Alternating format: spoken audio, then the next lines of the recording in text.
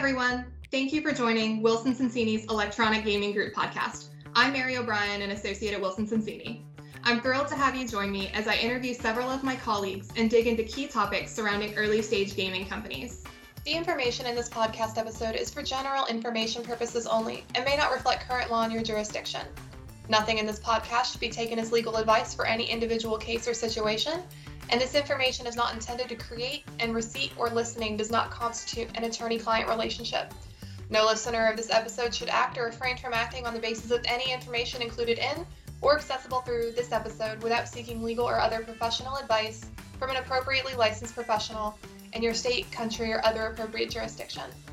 Today I have with me Aaron Hendelman, a partner in our Trademark and Advertising Group, and Gary Greenstein, a partner in our Technology Transactions Department. Aaron, Gary, can you tell me both a little bit about yourself and what made you interested in the gaming space? Gary, I'm really interested in what made you into the gaming space. You want to start? Certainly. So I got interested in gaming as part of my general work in entertainment. So I've been working in music and copyright matters for almost 25 years, essentially since I started practice as an attorney. I began representing the Office of the Commissioner of Major League Baseball, and then started representing record companies in the record industry. And then when I came to Wilson Sonsini, I started representing technology companies dealing with rich media. So whether that is video, music, books, film and television, all of that sort of came together. And what interests me the most is the intersection of new technologies and copyright law. And so with gaming having moved online, that's sort of a natural evolution of where my interests are as an attorney, is to look at what rights are implicated as someone is using an online platform to engage in gaming. So you may have platforms such as Caffeine or Twitch where people play and then others are watching them. You have game developers trying to figure out ways to get the consumer interested and spend time, their limited time playing games and engaging with various activities. And what I enjoy is counseling clients in that area and figuring out the issues related to technology and copyright. Thanks, Gary. So this is Aaron Hendelman, one of the partners in the Trademark and Advertising Group. So I've been here at the firm for approaching now 23 years and have really from the very beginning been interested in, as part of the trademark and advertising practice, all things that are content and creative, and really there's been no better space for that than in the gaming space. My early introduction, one of the things that got me really excited was a very first client at the firm was a company called Linden Labs. Linden Labs was a creator of really one of the first and most innovative virtual spaces called Second Life, which is still around and has gotten lots of play. And from that, I just sort of got hooked in many of the legal side of things. It wasn't hard. I grew up as a bit of a gamer. I'm old enough now to say I see it through the eyes of my teenage son, who's a gamer as well. But for me, it's always been just a real intersection of innovation, creativity, and the intellectual property legal issues that I love to deal with on a day-to-day basis. For me, seeing it from also companies of varying sizes, from small independent developers to big studios and game companies. I had, when Microsoft originally spun out Bungie, one of its most successful acquisitions, initially obviously as the maker of Halo initially, and Bungie, who's had such success with its franchise Destiny, again, playing in the spectrum of issues and company sizes and games has just made this really fun along the way. Jumping right in, could you both kind of describe on a high level the types of protections that would be available to gaming founders, as well as what kind of things would be captured under those protections? Sure. Gary, you started last time. I'm happy to answer that to begin. Why don't I hit on the trademark side? So, when companies or founders or developers hear trademarks, they certainly think of, or I would often think of, core logos or the like. But trademark covers a variety of things. It covers in the game realm game names, studio names, logos, designs. I know, Gary, you're going to talk about copyright in a second. I'll let you, if you'd like, talk about the overlap in terms of logos and how that works on the copyright side. It covers slogans, can cover character names. But I think what's probably interesting and useful is also understanding where this protection comes from, and it'll be a good contrast to copyright in some other areas. So trademark is really about source identification. So the idea is, I'll use a non-gaming analogy. You pick up or you see a can of Coke on the shelf, you know who made it, you can understand the quality that's there, you know exactly what it's going to taste like. And the rationale for it, although we build and companies want to build trademark rights rightly to build brand value, to build equity in terms of an intangible asset, the original motivation behind trademark was really about that source identification. So really almost protecting consumers so that consumers, again, know what they're getting. I think one of the things that's sort of more interesting in a game realm is when you start thinking about trade dress, which is a subset of trademark law. So trade dress really is about protecting what we call the look and feel. So it doesn't protect things that are functional, but it does protect the creative design elements. That can be what your UI looks like. It can be the coloring of certain things. It can be, how those things relate. But again, those are all natural areas for games and game developers to both seek IP protection. And, to the extent we may or may not talk about it, to the extent that third-party developers are mimicking what you're doing or a little too close for comfort, whether that's intentional on their part or not, trademark can be an angle to go after those things. In contrast to trademark, so this is Gary and Greenstein, in contrast to trademark, what Aaron was just describing, copyright will protect things such as the characters in the game, the complete game itself. So if you think back to traditional games, you would buy a game on a cartridge or a disc, and you stick it into a device, and then it plays. The entirety of that work that is reproduced on the tape or on a disc would be a copyrighted work similar to a movie or a television show. And what's important about the copyright in the game is that copyright protects the expression of an idea, but not the idea itself. So if you're creating a first-person shooter game, that concept is not going to be protected by copyright, but the manner in which you create your game. So all of the elements that result in that finished product would be protected or can be protected by copyright. And importantly, copyright subsists, so it comes into existence when a work is fixed in a tangible medium of expression. So when the developers are writing the code and you've got the finished code that represents the game, when that is written, that's going to be copyrighted. You may not be able to enforce your rights just because it's fixed in a tangible medium, but it is copyrighted. Importantly, the next step you want to take following the fixation of a work is registration of a copyright. And by registering a copyright with the US Copyright Office, at least here in the United States, you have the ability to bring a claim against a third party who tries to replicate your game, separate and apart from the trade dress issues that Aaron addressed. But if someone tries to take your game and use it in an unauthorized manner within their own game, or to put it on a platform and operate it for profit, you can bring a lawsuit if you have registered the game with the Copyright Office. And if you register it in a timely manner, so within 3 months of publication, you can also recover what are called statutory damages and attorney's fees. And that can be very powerful as you seek to protect your intellectual property. So as a game creator or a studio creating games, what you want to do is you want to think about at what point do you go ahead and register the game. You're probably not going to be filing a copyright notice every day or every week while the game is in the process of development. But when the game is finished and before you're releasing it to the public or shortly after, i.e. within 3 months of releasing it to the public, you would want to register the copyright in that game. And that could also include other elements that are added to the game. So if you hire a songwriter or a composer, and Aaron and I worked on an agreement for Bungie where there was a very well-known composer who worked on the game. There was also a very well-known recording artist, one of the most famous recording artists in the world, who created music for a game put out by Bungie.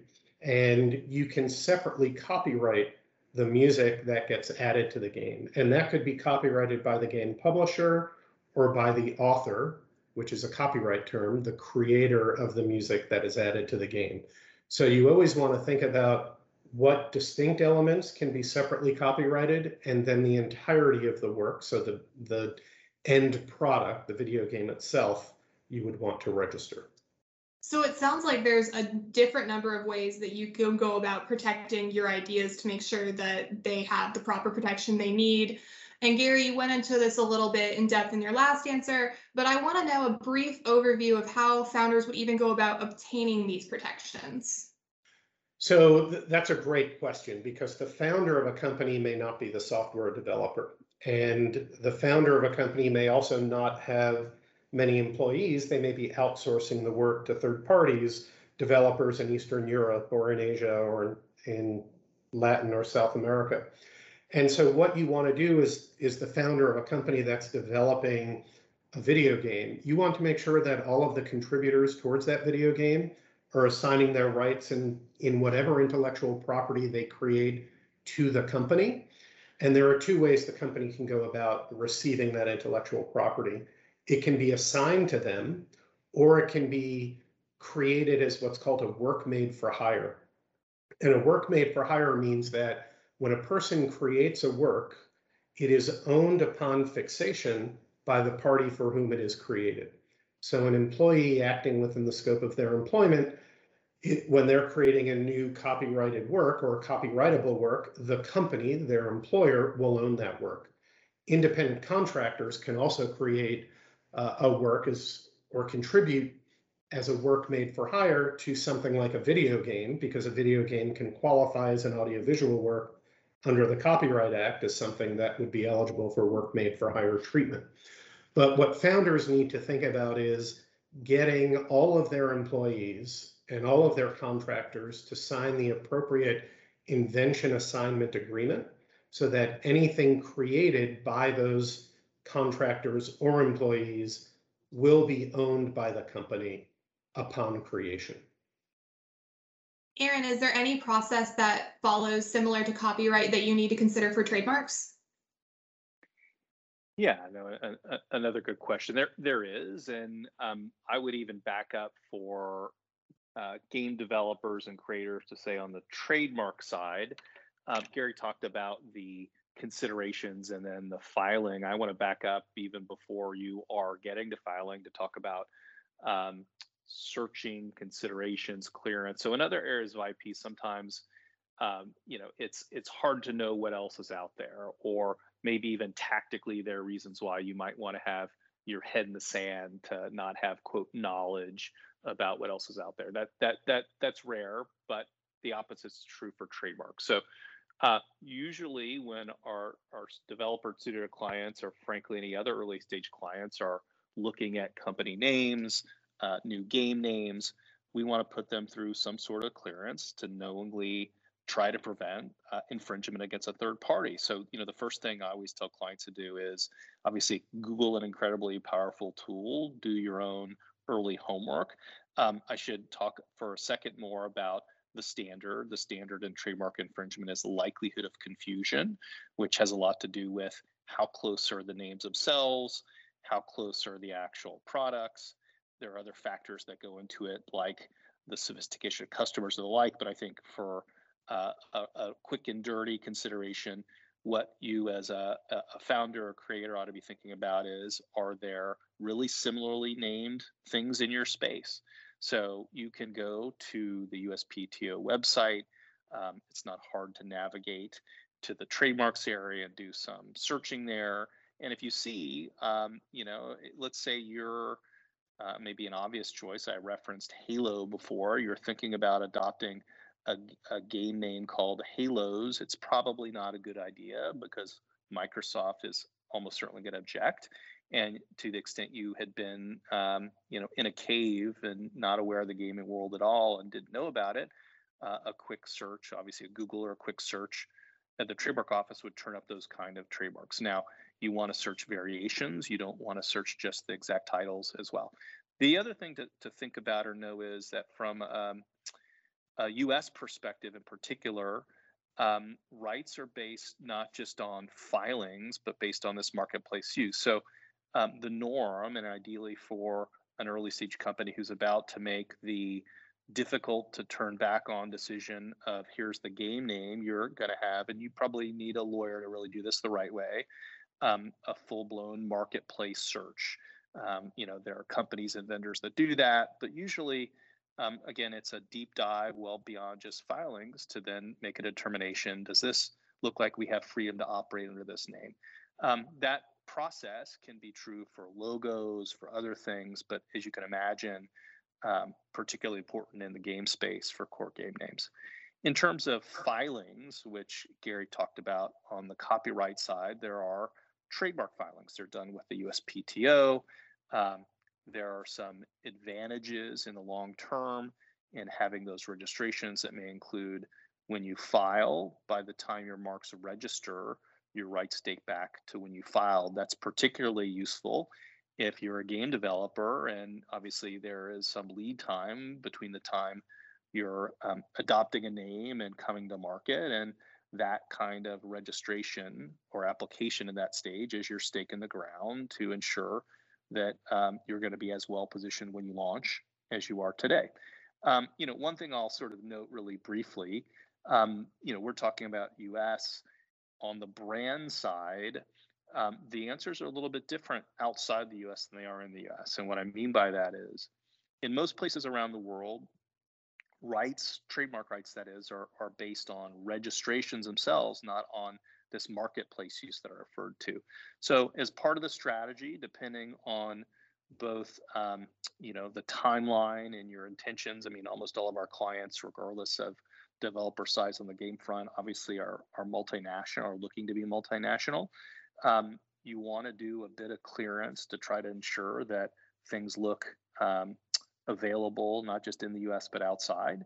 And you may over time, may not immediately, but over time be looking into some of those filings outside the US where they can be particularly important. Aaron, that's a great point, because one of the things that you just touched upon, and I want to emphasize or reiterate, is that intellectual property protection is territorial in nature.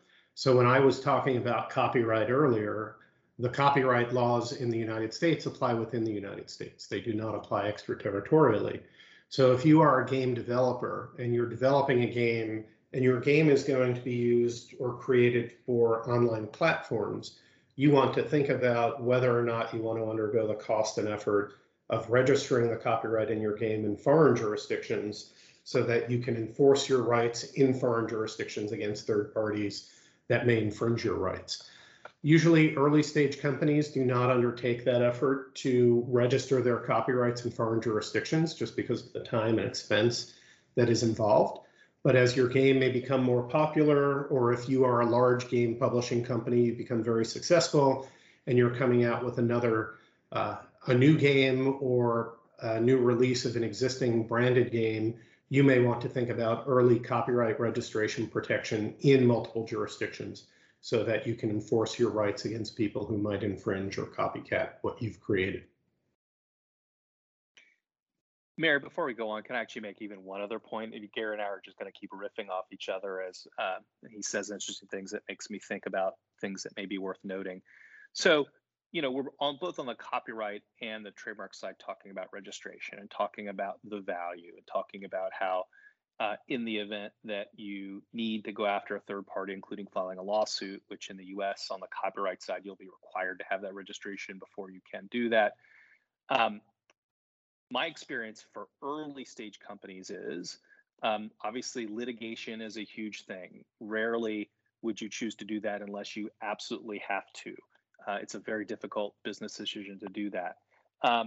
And frankly, we almost always are trying to, depending on the facts and circumstances, encourage clients to be very measured about that. But one of the huge advantages in my experience from, I just think, a real world matter in terms of the value of these registrations is they are powerful in helping resolve things long before you get to the point as an early stage company of needing to resort to litigation. So there are tools that both, I'll speak on the trademark side, it enables other people to search and find you.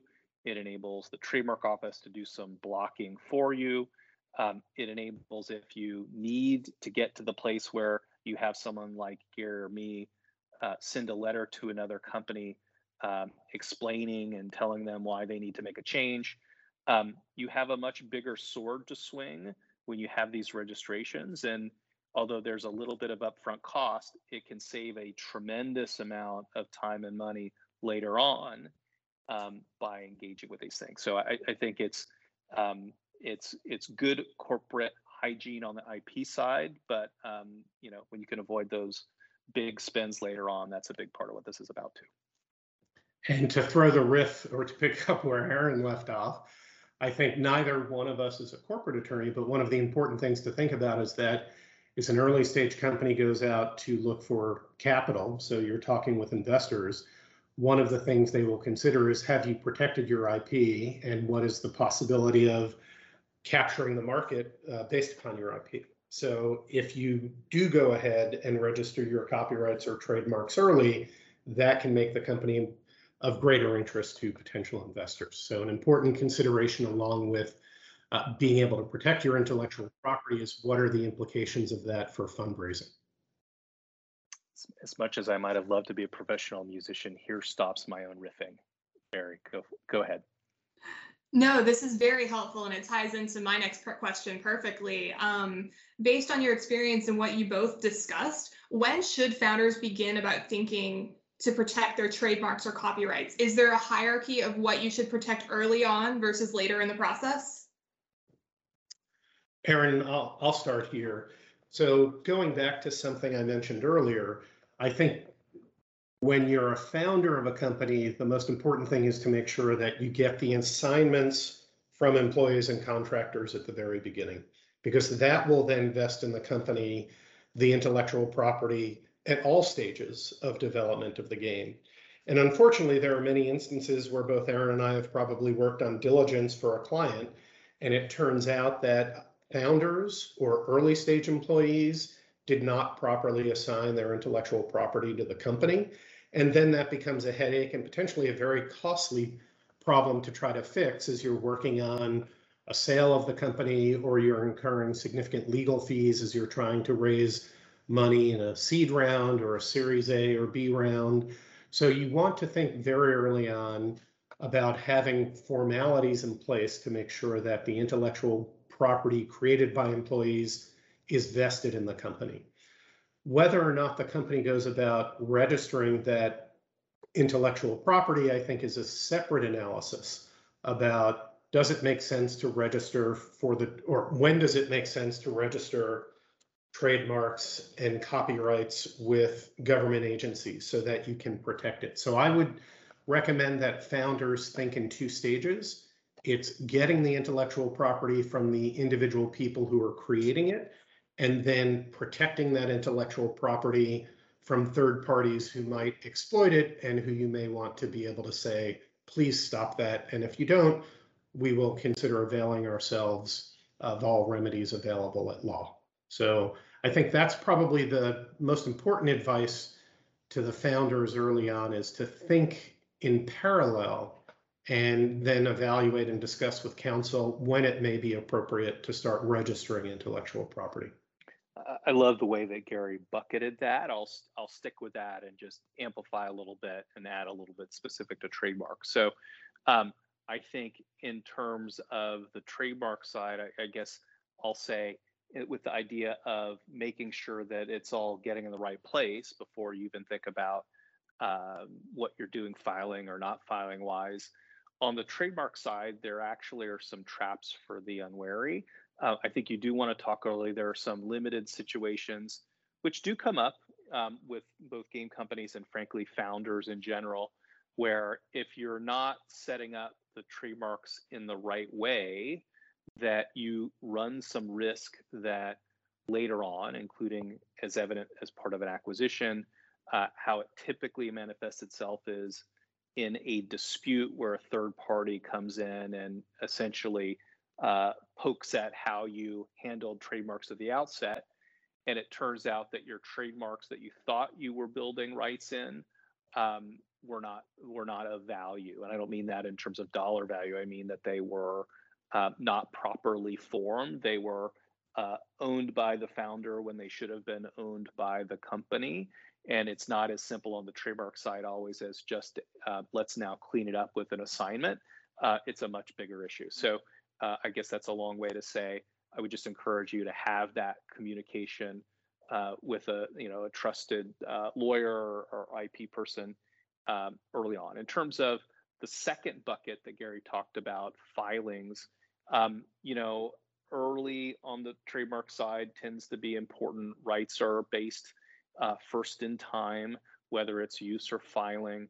What I encourage clients to do, I typically would say to them, frankly, less is more at the very beginning stages. For a game company, you're going to prioritize the company name. You're going to prioritize the game name.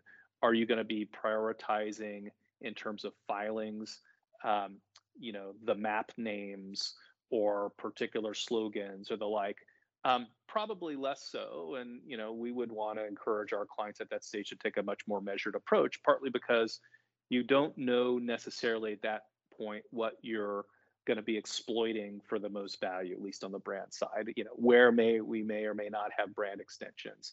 What are the particular things that the market, or customers or players are really globbing onto? Some of that stuff becomes more apparent in time, and you can shore those things up as those become more clear. But the obvious blocking and tackling, important to do it early, important to take a practical approach about it, and that's what we'd encourage. That makes perfect sense. I wanted to actually circle back to something Gary said that both you and Gary worked on. If I'm a game designer who intends to use music or maybe images or other rendered objects from third parties, what kind of checks or balances would I need to have in place to make it work? For example, you mentioned that you included music and composers in a game that maybe they didn't produce. What would they need to look out for? So this can get very complicated because music in particular is almost a third rail with copyright holders or with game developers because it's easy to identify. There are tools that can help you find music on the internet in various activities, and copyright owners will aggressively enforce their rights. So if you are a game developer and you want to use music in your game, you can go about it in multiple ways. Number one, you can identify commercially released music, so popular music you might hear on the radio or on Pandora or Spotify, and you want to use that in a game, and you can go out and seek a license. And what you would need to do is you would need to identify the various copyright owners of that work in order to be able to include it in the game. And with music, there are two copyrights. There is the sound recording and there is the musical work. And the musical work is what's written by the songwriter or composer, and then the sound recording is an artist's rendition. So an easy way to think about it is Lennon and McCartney were the primary songwriters for the Beatles, with all due respect to George Harrison, and then John, Paul, George, and Ringo were the recording artists, the Beatles. The musical works written by Lennon and McCartney can be owned by one music publisher, or they could be owned by two different music publishers. McCartney could be affiliated with one music publishing company and the estate of John Lennon with another. So if you want to use that music in the game, you would have to go to the publishing companies to get their permission to be able to what's called synchronize the underlying notes and lyrics, the musical work, in timed relation to visual images. Separately, if you're using the commercially released sound recording, you would need to go to the record company to get their permission to also synchronize the sound recording in timed relation to visual images. You could also, as an alternative to popular music, you could go to what's called a production house or a production library company. And those are companies that go out and create music that often sounds similar to popular music, But what they do is those production companies will own the copyrights in both a musical work and a sound recording, or they will have the right to license both of those works, so that instead of having to go to one record company and multiple music publishers, as is the case with popular music, you can go to one entity and get music to incorporate in your game. The third option is to commission music by, if you're a game company and you do not have a lot of money, you can go to the nearest university and you can put something up and say, we're looking for musicians, we're going to pay you $500 and we're going to own music that you create. And you can have the local musicians provide that music to you, and the gaming company can either receive rights in that via assignment or potentially as a work made for hire, or you can commission a famous recording artist or composer to create music for your game. Hans Zimmer, a well-known composer, one of the most well-known composers on the planet, has created music for video games, so that's an alternative. The question then is, does the company own the works that are created by the person who's been commissioned to create the work, or are they licensing it? Typically, the game developer will try to own the music. There is an issue as to the leverage between the composer or creator of the music and the gaming company and the cost that is being paid. But one of the little nuances, and this is going to go into a little bit of too much detail, but I just want to highlight it so people have heard the phrase. If you commission an artist to create music for your video game, you may expect that the composer will retain what's called the writer share of performance royalties. And what that means is that if your video game is played online on a gaming platform, so whether it is on YouTube Live or it's on Twitch or Caffeine, and royalties are being paid by the platform to performing rights organization who administer public performance rights in musical works, the composer that you commission to create the game may retain the right to get paid their share of performance royalties, what's called the writer share, which is 50% of the royalties that are allocated to that work from its exploitation. So if you are a songwriter and your song is included in a game that's being used on an online platform and the platform pays $10 in royalties and that's what's ultimately allocated to that game, the composer's writer share would be 50% of that $10 or $5. So as a game developer, you want to think about your options. Using commercially released popular music is often going to be the most expensive. Commissioning a well-known composer will also be expensive. Production libraries are often a very useful tool for game development, but it may not be ear candy that's going to stick with people. So if you're using Grand Theft Auto and you want a realistic feel of what it's like to be in a car as you're racing through the streets of Los Angeles in the game, you may want to have what's the equivalent of popular music on the radio in that virtual car.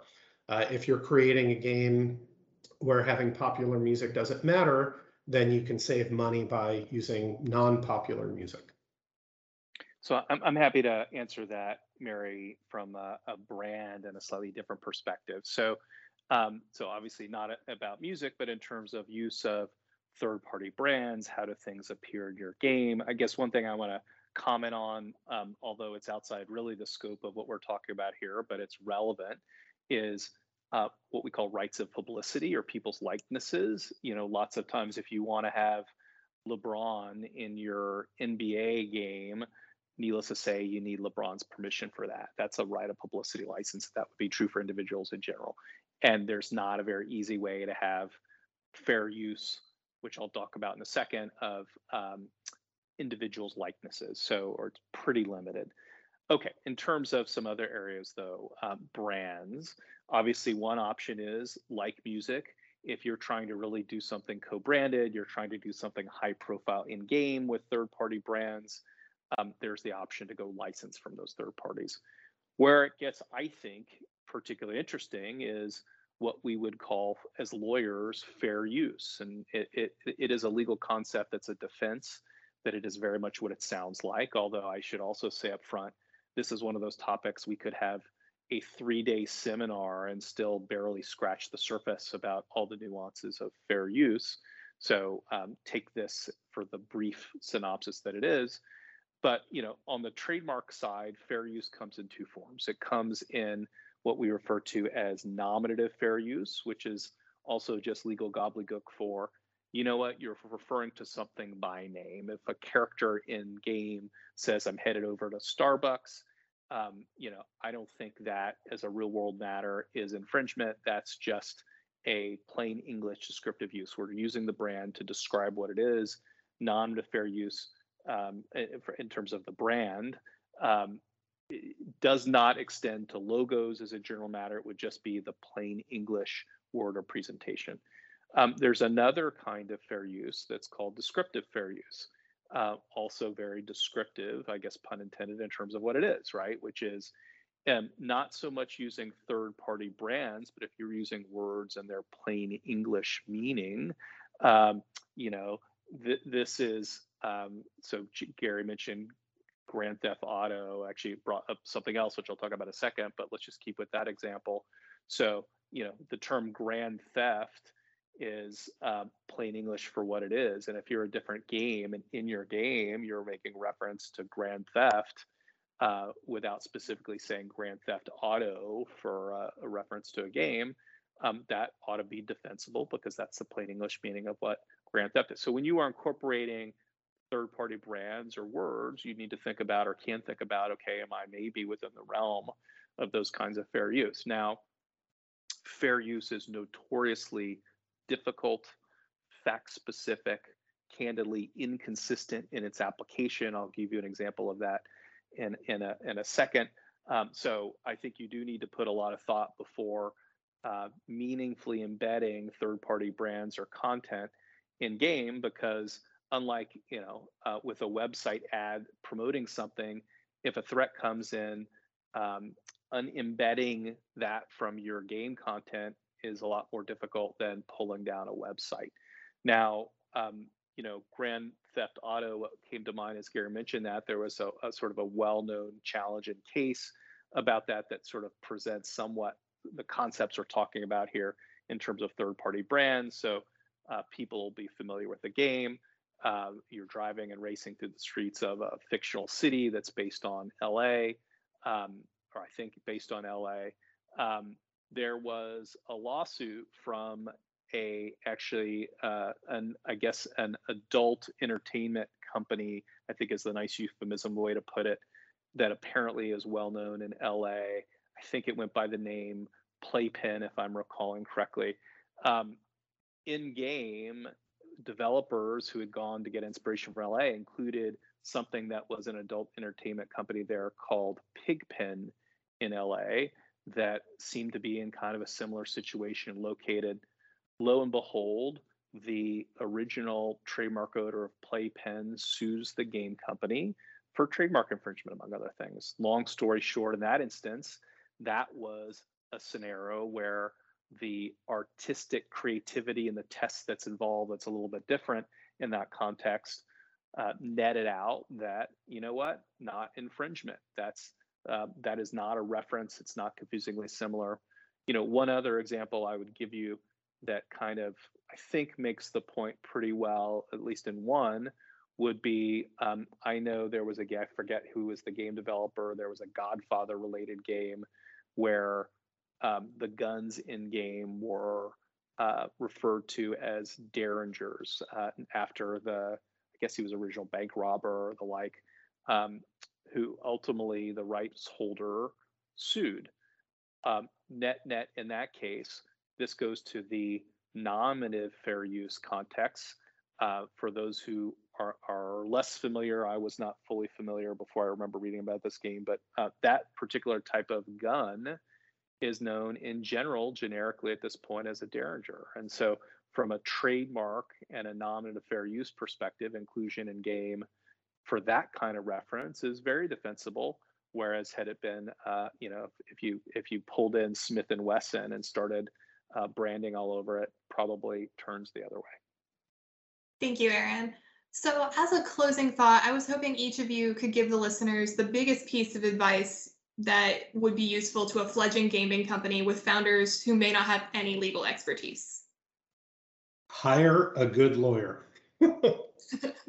And I laugh when I say that, but there's some truth in it, because if you're devoting time, resources, and other people's money, working with a lawyer, whether it's at a big firm or a solo practitioner, if they have experience in the world in which you're operating, so we're talking here about intellectual property protection of trademark and copyright, you want to think early on about how to protect the investment so that your time and effort is not being wasted. It's not going to be captured by somebody else and used without authorization. A bigger company is going to come in and steal your idea and realize you didn't take the appropriate steps, and all of a sudden you've spent 2 years working on a game or a project and you have nothing to show for it because a massive Silicon Valley company or a company outside of the United States has taken your idea and run with it. So thinking early on, getting good advice, I would recommend as the first step, and doing a little bit of homework. Familiarize yourself with the issues that Aaron and I have talked about. There are lots of free resources on the internet. There are lots of what we call client alerts that are writings that we put out to keep our clients and the general public informed about changes in the law, including copyright and trademark, and just having a general awareness of the space in which you're operating. So while you're trying to build a great game that's going to look wonderful and be very interesting and engaging for consumers and to almost get them addicted to playing your game, you want to take some very easy steps early on that will hopefully reap huge rewards for you when your company is very successful down the road. Try not to leave those easy issues. Don't create unnecessary footfalls, I would say, by ignoring some of the basics, which can return significantly for the benefit of the company. If you do small things earlier on, they can have very significant benefits. Yeah, so the only thing I'll add, other than I've learned my lesson to not let Gary go first on these kind of answers, because you are thinking exactly what I'm thinking in several areas. But I guess on the first point, in terms of getting the right people to help you, whether it's a lawyer, an industry expert, or the like, I think that I spend plenty of time with early stage companies, candidly talking to them about what they don't need to do or arguably shouldn't do given their stage, given the cost benefit analysis, versus what are the must do's to block and tackle in the way that Gary is describing and that we've talked about. And I think that, so having sort of right fit advice is what I'll call it, so that you're doing the things that make sense but are not wasting money, unnecessarily distracted, and the like. I think that's important on the IP front for an early stage game developer, founder, or the like. And candidly, I think that, having overlapped and played in other areas with other colleagues, I think that's true for a number of legal issues for companies at this stage. I will say this on the brand side, brand specifically, you've heard me hype earlier, early is important. Doesn't mean you have to boil the ocean in terms of everything that needs to be done, but early is important because rights are in time. I would say this may sound also a little backwards given some of what are the things we described, but from on the brand side, the worst thing is you launch, you get some popularity, something really bad happens and you have to change the name of the game or have it be in litigation. So actually, before you're getting out of the gate, I would say to you, it's all about the searching and the certainty. You're building as much certainty as you can that for your core brand asset, and these games are very brand focused, that you're feeling good that once you launch, you're gonna, once you're starting to be the success because of your great creativity and game development, that it's not the name that's going to ultimately cause you problems. You will get to the filing, you will get to some of these other things, but do your homework before you regret it, because as Gary said, it's not only important for these things to help pay big dividends later, but to frankly help prevent big expenses or debits later. But anyway, good luck.